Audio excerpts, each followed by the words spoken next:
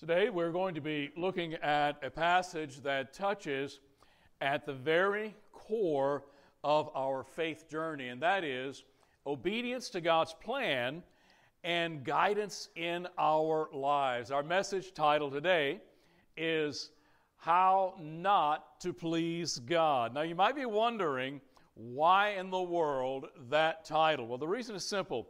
Sometimes in order to understand what we should do, we need to reflect on what we shouldn't. Today we're going to be diving into the book of Acts, chapter number 7. And in Acts chapter 7, verses 1 through verse 53, we will uncover the pattern of our human relationship with God, and that is the tendency to resist His divine guidance.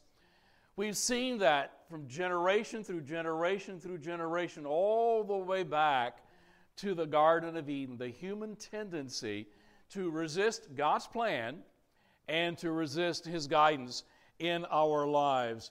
Sometimes that is that stubbornness is born out of fear or maybe a misjudged reliance on tradition. Let me illustrate this with a story. Imagine you are on a boat and you have lost its way and you are in the middle of the Gulf. No land in sight. It is an overcast day. You can't see the sun, but you have a GPS device that has been programmed to bring you back home, to bring you back to the shore. But rather than following the path outlined by your GPS, you decide to ignore it and to rely on your own instincts instead. You go south when the GPS is telling you to go north, and then you begin to go faster. What happens? Well, you drift further and further away from where you should be and where you want to be going. You're moving in the wrong direction, and you're moving very, very fast. Despite the perfect guidance tool, your journey becomes difficult, and ultimately your journey becomes dangerous because you simply choose to resist the instructions and ignore the instructions. This is precisely what happens in our lives when we decide, or when we just simply ignore God's instructions in our life. We have God's instructions in the Word of God, in the Bible. And very often, we resist God's plan, or we choose to ignore His guidance in our lives. He seeks to guide us towards peace, towards fulfillment, and towards joy. But when we resist His directives, maybe out of fear or pride or stubbornness, we drift away from God's divine plan for our lives. And as we go through this passage together this morning, let's think about how we can overcome our resistance to God's plan and potentially our resistance to God's divine guidance in our lives. Now, rather than working through this chapter verse by verse and going more deeply as we typically do, which we would take far more time than we have this morning to go through 53 verses, I want us to make this a high-level pass and look at 5 ways the Jewish nation resisted God's plan and God's guidance down through the years that brought them to the point where they crucified their very own Messiah.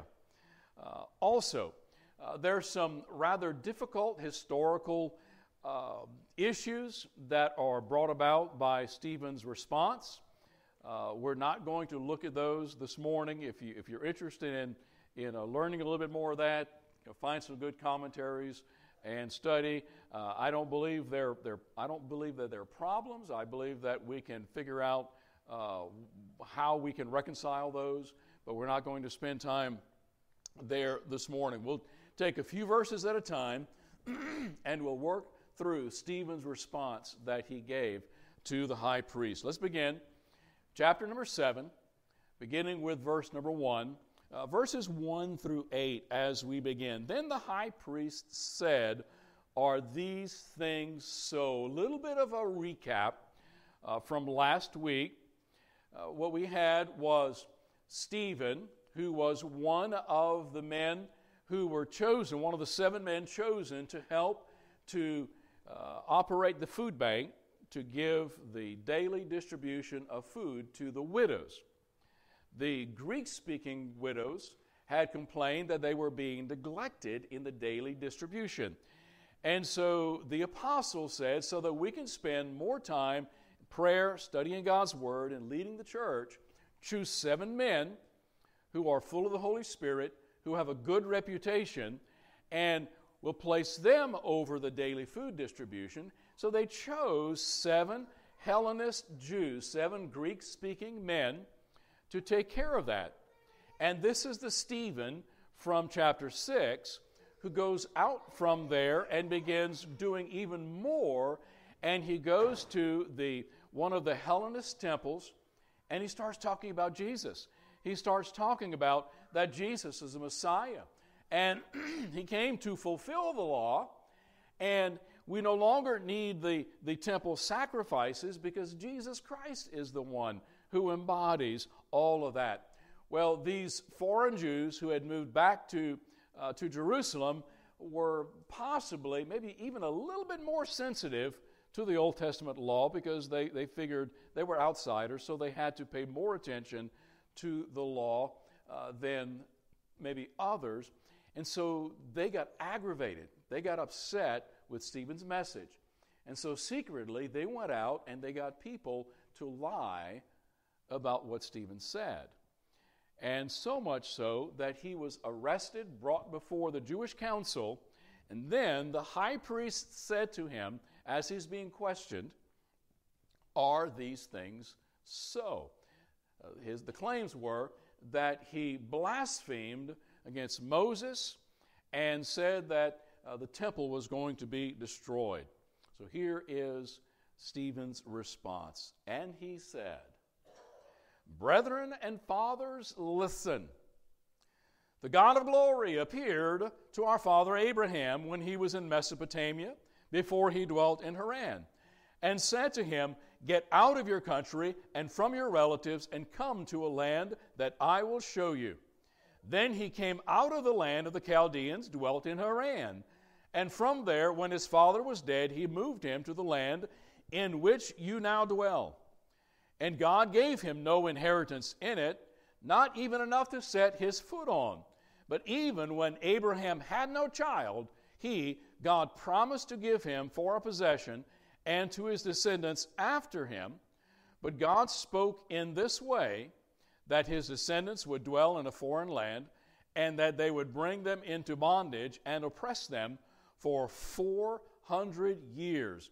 And the nation to whom they will be in bondage, I will judge, and said God, and after that they shall come out and serve me in this place. Then God, he gave him, Abraham, the covenant of circumcision. And so Abraham begot Isaac, circumcised him on the 8th day. Isaac begot Jacob, and Jacob begot the 12 patriarchs."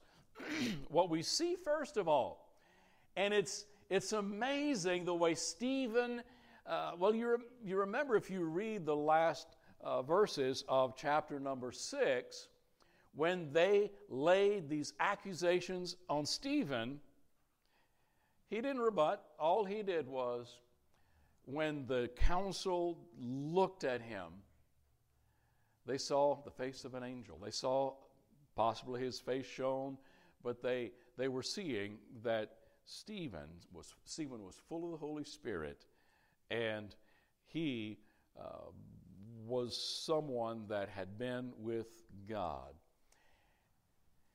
And so God gives Stephen this message to give to this Jewish council, and he simply goes through the history of Israel. And he shows them first that they misunderstood their own spiritual roots. He said, "You think you are children of Abraham.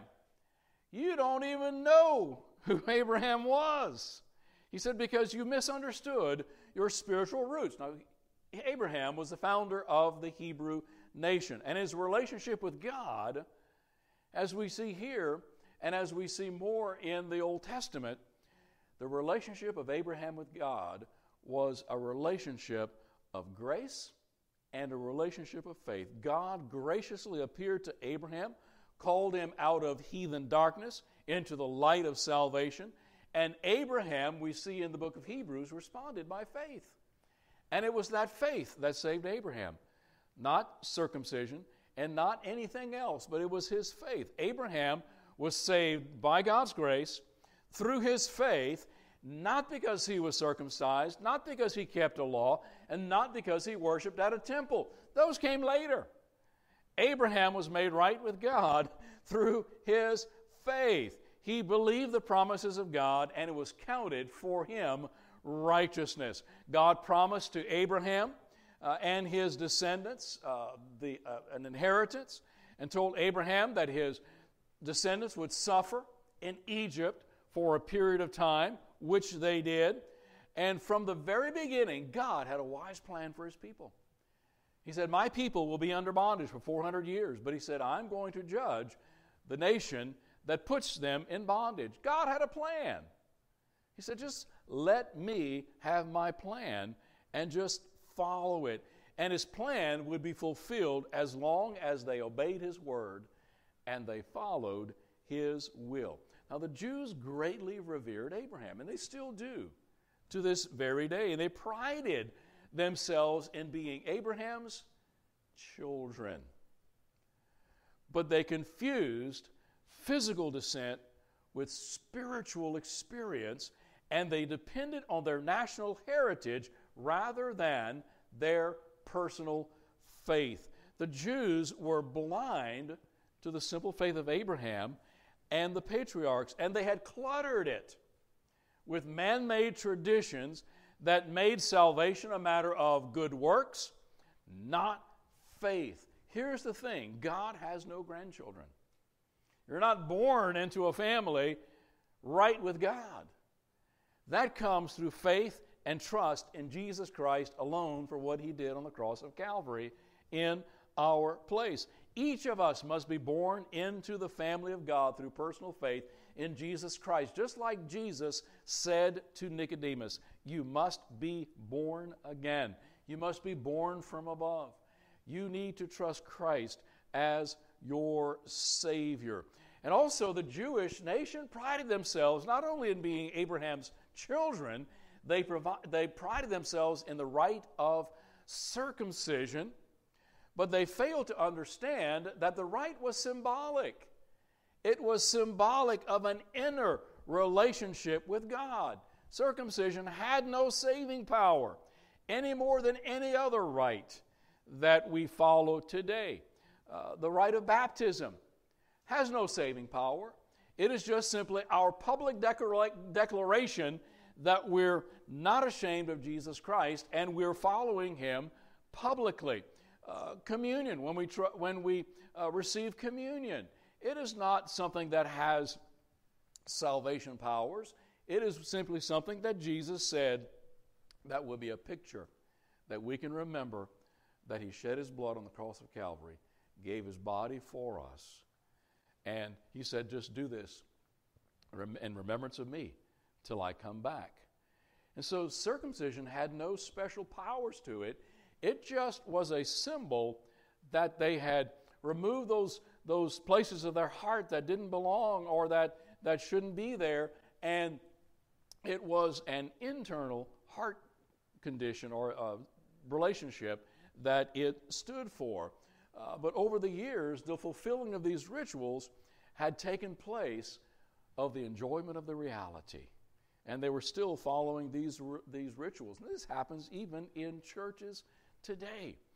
We put more stock in traditions than we put into the relationship with Jesus Christ himself. So are we relying on our roots of tradition, or are we willing to surrender to God's plan and his guidance in our lives? They misunderstood their own spiritual roots. And then secondly, they rejected They're God-sent deliverers. Let's take a look. A little bit longer section, verses 9 through 36. And the patriarchs, becoming envious, sold Joseph into Egypt. But God was with him and delivered him out of all his troubles, gave him favor and wisdom in the presence of Pharaoh, king of Egypt, and he made him governor over Egypt and all his house. And now a famine and great trouble came over all the land of Egypt and Canaan, and our fathers found no sustenance. But when Jacob heard that there was grain in Egypt, he sent out our fathers first. And then the second time Joseph was made known to his brothers, and Joseph's family became known to the Pharaoh. And Joseph sent and called his father Jacob and all his relatives, to him 75 people. So Jacob went down to Egypt, and he died, and he and our fathers. And they were carried back to Shechem and laid in a tomb that Abraham bought for the sum of money from the sons of Hamor, the father of Shechem. But when the time of the promise drew near, which God had sworn to Abraham, the people grew and multiplied in Egypt, till another king arose who did not know Joseph.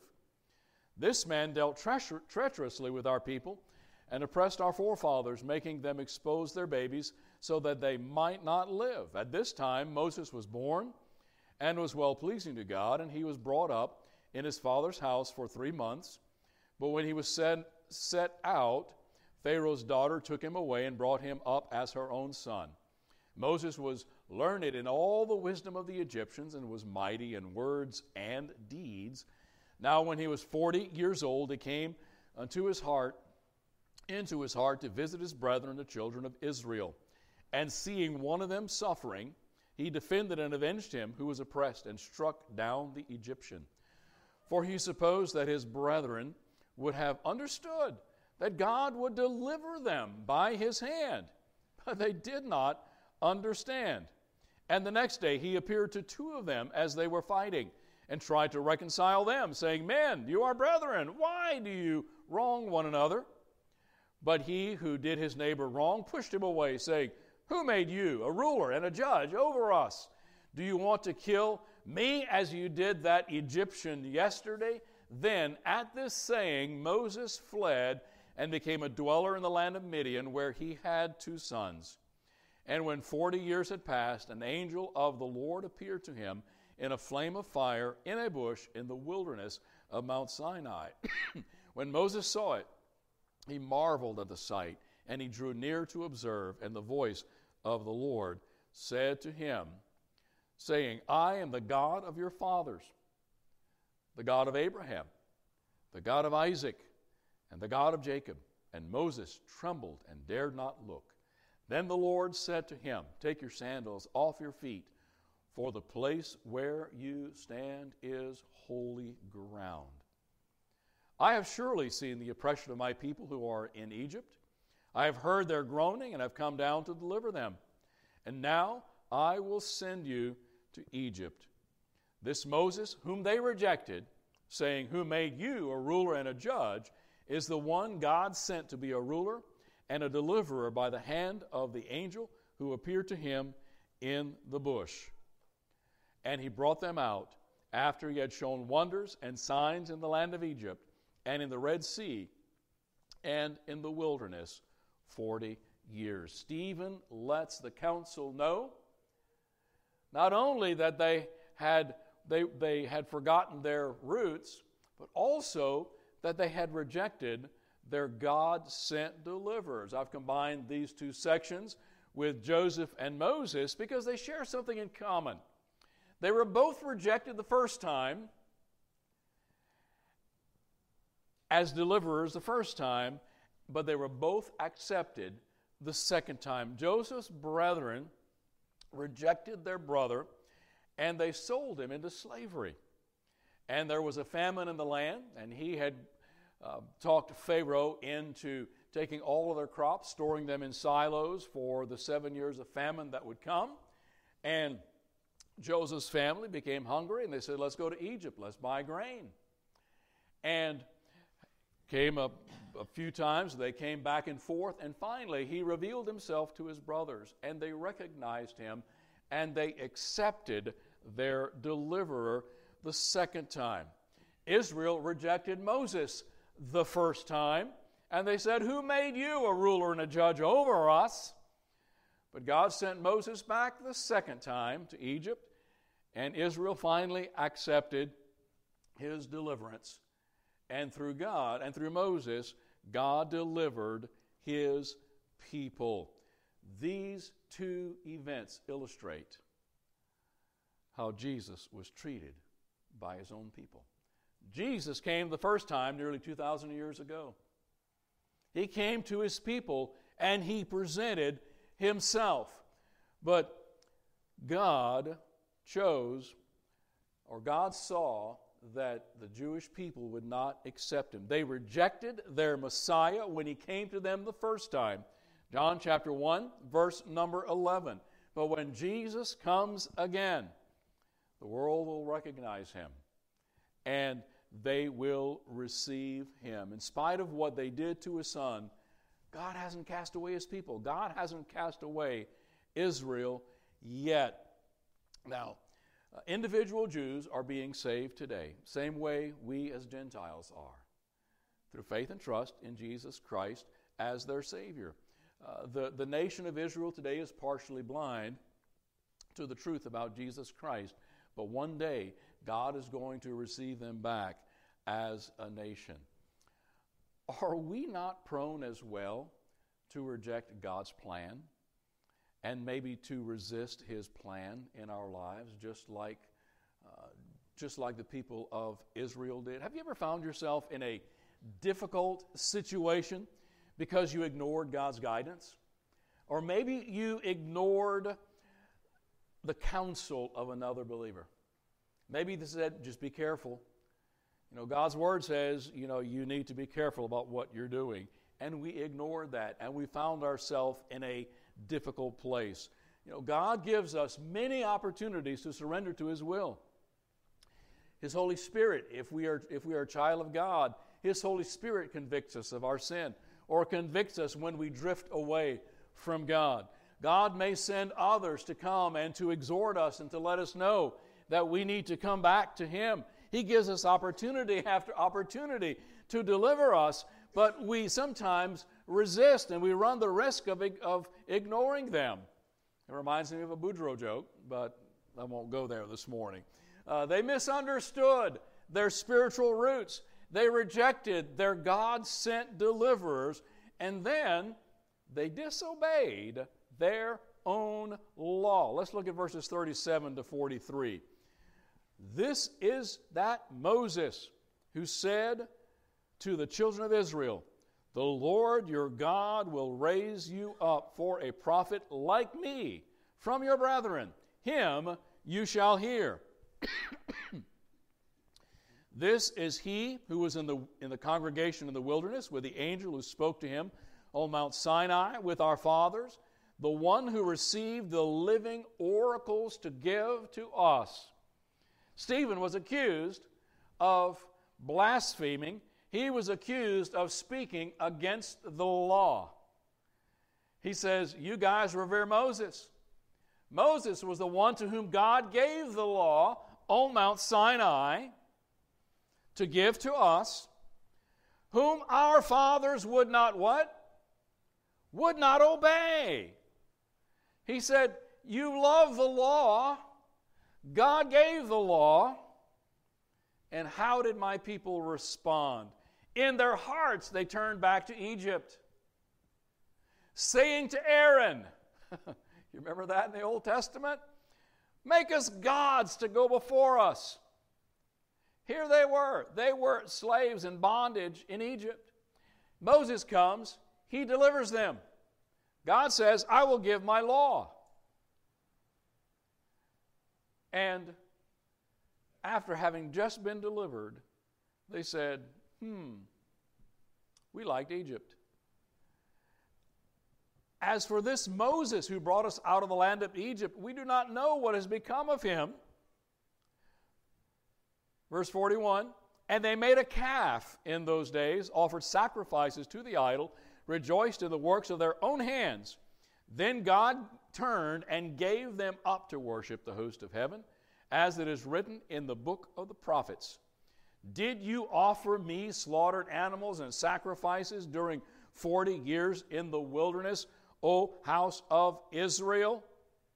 You also took up the tabernacle of Moloch and the star of your god Remphan, images which you made to worship, and I will carry you away beyond Babylon. Stephen is quoting from the Old Testament that was showing to them that their very own nation of Israel disobeyed the law of God, and they were still disobeying the law of God by rejecting their Messiah. Stephen's opponents had accused him of speaking against the law, the sacred law of Moses, but the history of Israel revealed that the nation had repeatedly broken that law over and over again. God gave His law to His congregation, His people, His living word through the mediation of angels. No sooner had the people received the law than they were turning back over to idols, idol worship, even to the point of sacrificing their children. Can you imagine? Generation after generation after generation, Israel, God's people, the Jews, showed that they continually rejected the law of God. And even in the first century, we're still continuing to reject God's law. Now, Acts 7:42, we could compare with Romans chapter 1, verses 24 to 28. We see when God turns people over, they choose to do their own thing. They choose to be so wise in their own minds and reject God. All these verses describe the judgment of God when He takes His hands off and permits sinners to have their own way. And then when Stephen quoted Amos, which we just read, he quoted Amos chapter 5, verses 25 through 27, he reveals what the Jews had been really doing all through these years. In outward form, they were worshiping. But in their hearts, they really were not worshiping God. They weren't worshiping God with their hearts. They were worshiping Jehovah outwardly, but in their hearts, they were really worshiping their foreign gods. And the form of the question in Acts chapter 7, verse 42, the construction demands a negative reply. So in other words, no, you were not offering sacrifices to the Lord, Stephen says. The Jewish leaders in Stephen's day prided themselves in following the law of the Old Testament, but in rejecting the fulfillment of the law, Jesus Christ, what they were doing was they were rejecting the entire spirit of the Old Testament law. They rejected Jesus. They crucified Him, and the law all pointed to one day there would be a deliverer, the Messiah, Jesus Christ. They were following an empty system, a system that had no power to give them life. What did the law give?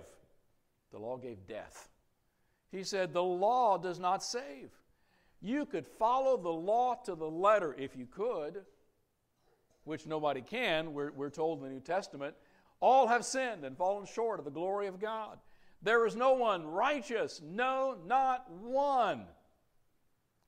And so he says, even if you could follow the law, it wouldn't give you life. Only Jesus and what He did on the cross of Calvary, only the Messiah, only the Savior can give us new life in Christ.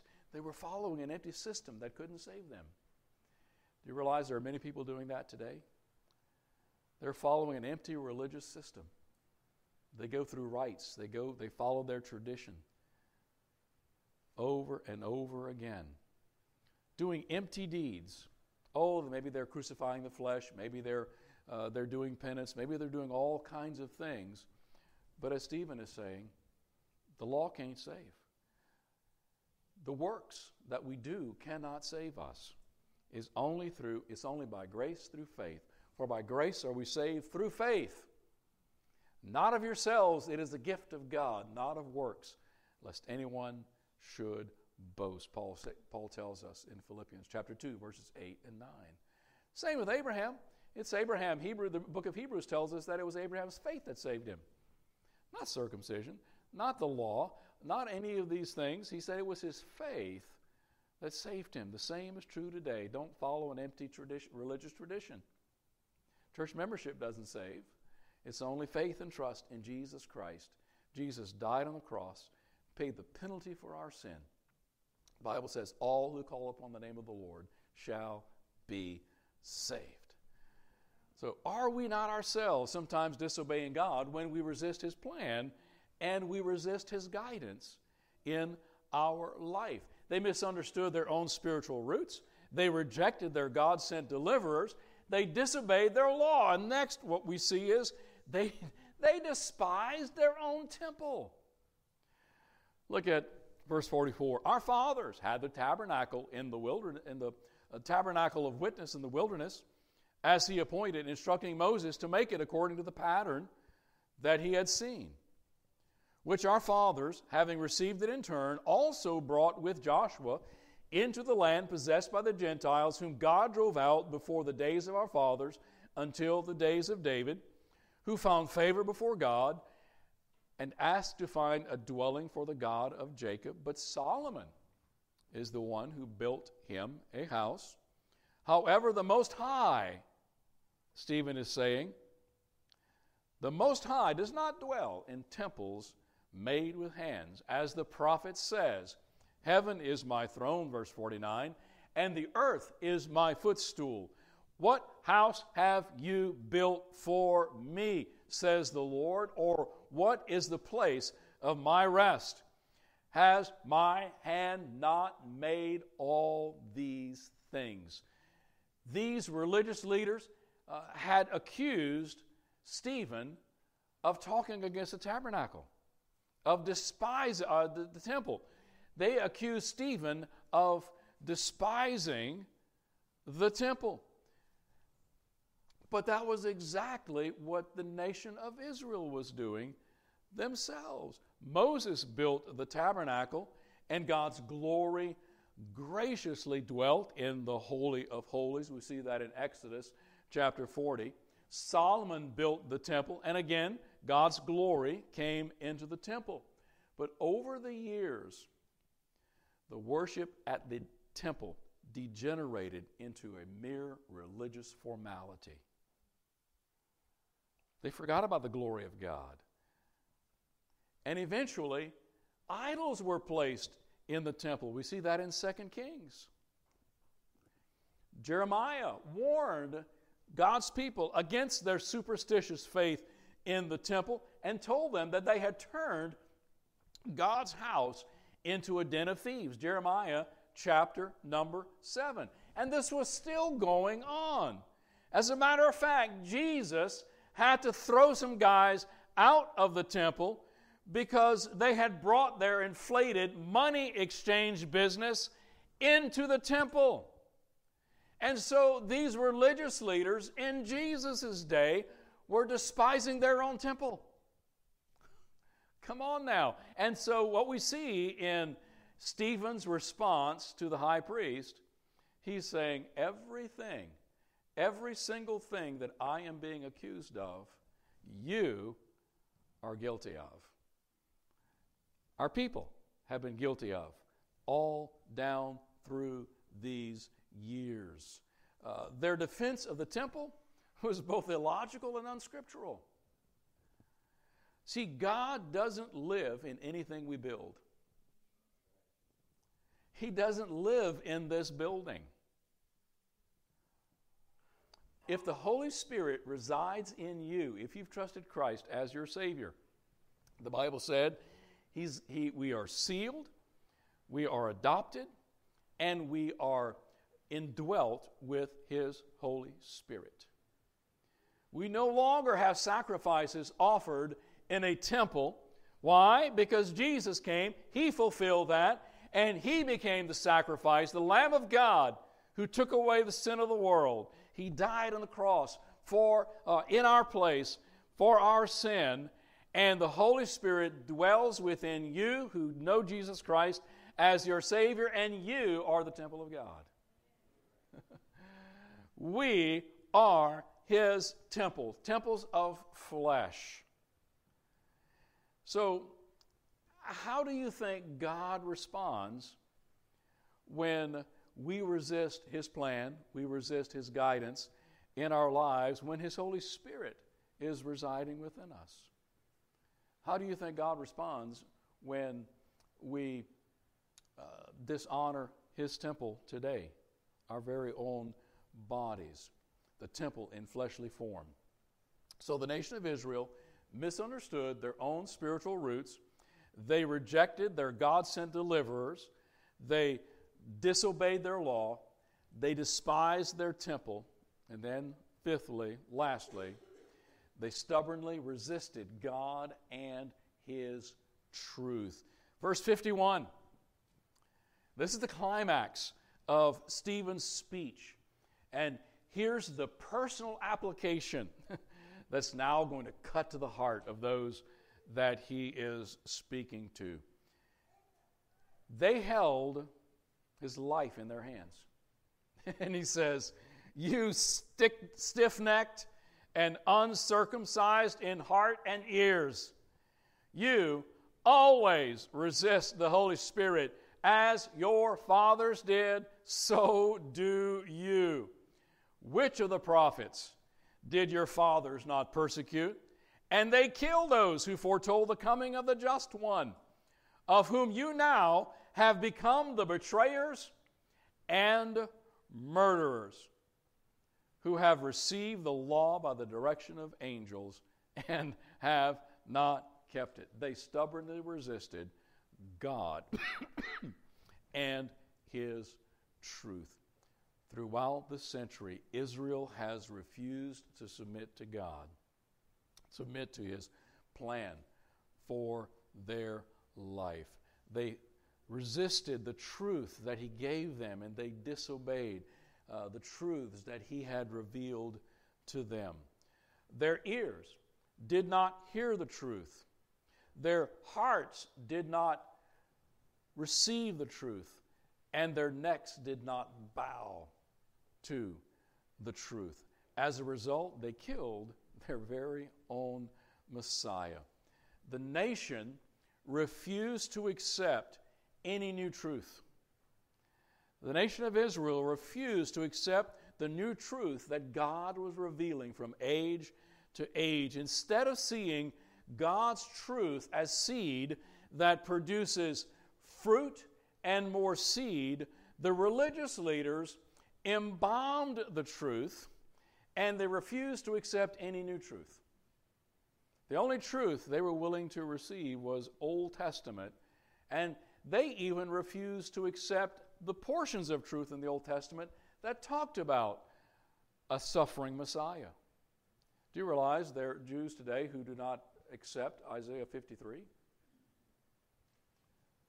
Because they cannot wrap their heads around a Messiah that would have to suffer, that would have to be crucified. And so they had embalmed the truth, and they were so close-minded, they weren't able to allow any new truth to come in to their minds. By the time Jesus came to earth, the truth of God was so encrusted with so much tradition that the people couldn't recognize God's truth when He did present it. Man's dead traditions had replaced God's living truth. That's why they rejected Jesus' message. That's why they rejected Jesus Himself. Now, our lesson, or the lessons from Acts chapter 7, verses 1 through 53, are loud and clear. Resisting God's plan and resisting God's guidance in our lives doesn't lead us to a place of joy or fulfillment. Instead, it leads us into a wilderness of confusion and strife, just like it did the nation of Israel.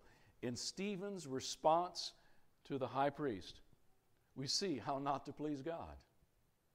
Don't disobey God's truth. Don't despise His temple. Don't disobey His law. Don't reject your deliverers, those who are trying to guide you back to truth. As we leave here today, I want to challenge you to reflect on your own life.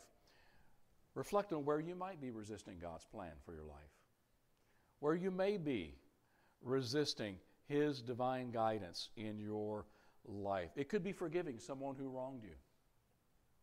It could be reaching out to a neighbor in need. Or maybe stepping out in faith and following God's calling. Whatever it is, surrender to Him. Allow your heart to be soft towards God, toward God's plan for your life, towards His guidance, and towards His leading in your life. Remember that surrendering to God's will doesn't mean we lose control. We gain His wisdom, we gain His strength, and we gain His direction when we surrender to Him. And so, may we not just strive to please God with our words and our external actions, but with obedient hearts, open and receptive to His guidance. May we find the courage, and may we, find the courage this week and beyond to surrender our resistance to Him and to obey Him, trust Him, and like the prophet Isaiah said, Lord, here am I, send me.